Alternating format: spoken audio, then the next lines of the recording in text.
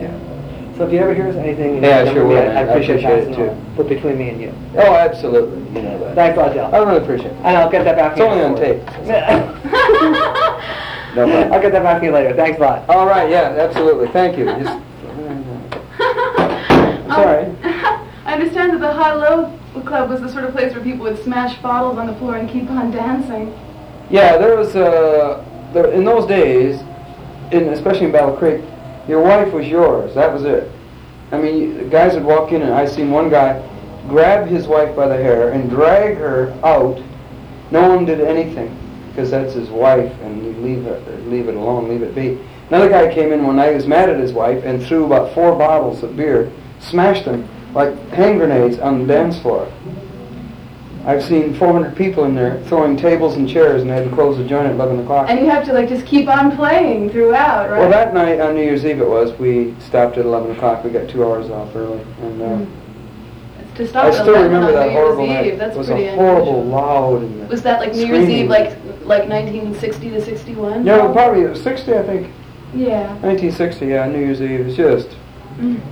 And I let the guy in that started it. I got him in because he was like a buddy, you know, and he was always raising hell, and he was only about 4'5", or he's a real short guy. Those are the worst. Oh, they are, and he has this terrible temper, you know, and I said, listen, I'll get you in the club, but you got to behave yourself.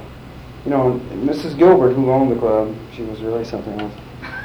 Mrs. Gilbert used to chase bats. Bats used to get loose in this club. She had this pizza pan thing, you know, she used to make pizzas. She'd go chase the bat. And it's an unbelievable club. It seated 400 people, you know, it was a big club. So that's a pretty big place to do a regular gig at. Yeah, I mean, regular gig, 4 nights a week. Popular, your band.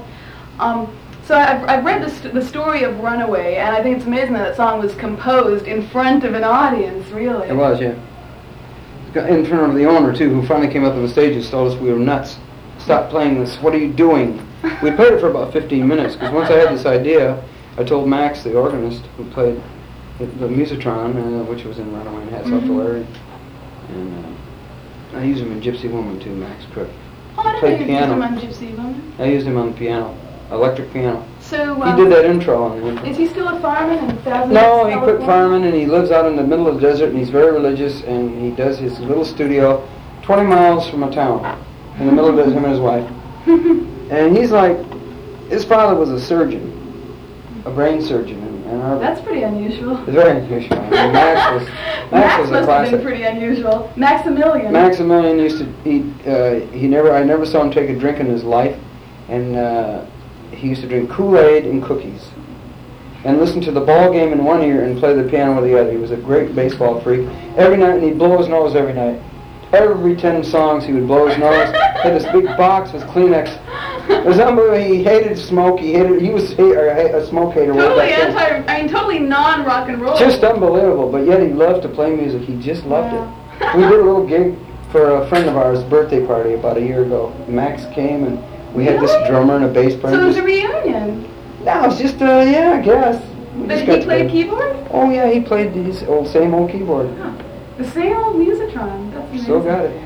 I understand that when you and Max drove to New York to record Runaway, it was under the most horrible, unbearable conditions. It was about 10 degrees below zero, and the heater broke, and the muffler fell off. It was awful. And you had to keep stopping at rest stops just so you wouldn't freeze to death, something like that? It was terrible. I smoked cigars then, and Max used to hate smoke, and I used to have to leave the window open, and it was freezing anyway, and blow the smoke out. And so you get the freezing air coming in. We were totally broke, you know. I mean, I had to borrow $60 from my manager. I thought he was going to knock my head off. You said you had your wives with you? Yeah. So you must have married really young then. We did, yeah. It was a secret. Are you still married? Not to that lady. She left about 4 years ago and said she didn't know who she was. Oh. But I got remarried now, and I'm happily remarried to a girl now, Leanne. She's great. She loves rock and roll music.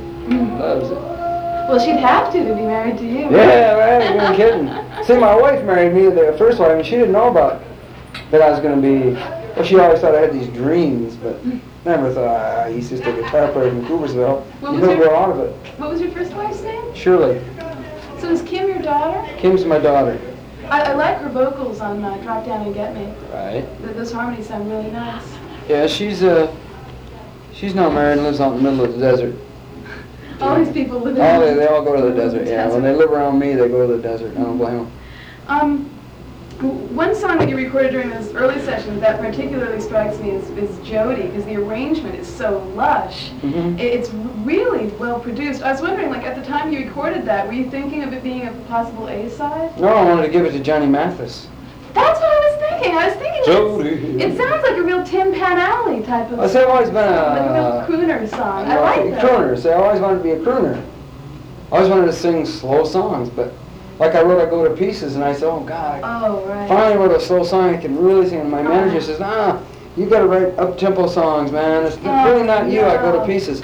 And at the time I had Keep Searching, also that I wrote in the same time period. So they said, do Keep Searching, and I gave the other song to somebody else, Peter Gordon. I mean, there's no taking away from your hits, but the songs of yours that touch me the most are the ballads, like Never Thought I Could, and That's the Way Love Is. Those really slow, soulful songs really get to me. So I'm trying to picture you're 21 years old, Runaway is your first single, it zooms to the top of the charts, stays there for 17 weeks. What was that like for you? Oh, it was insane, you know. I didn't get to enjoy it really. I was too anxious about the future, you know. All of a sudden you get what you want, and it isn't really what you expect it's going to be.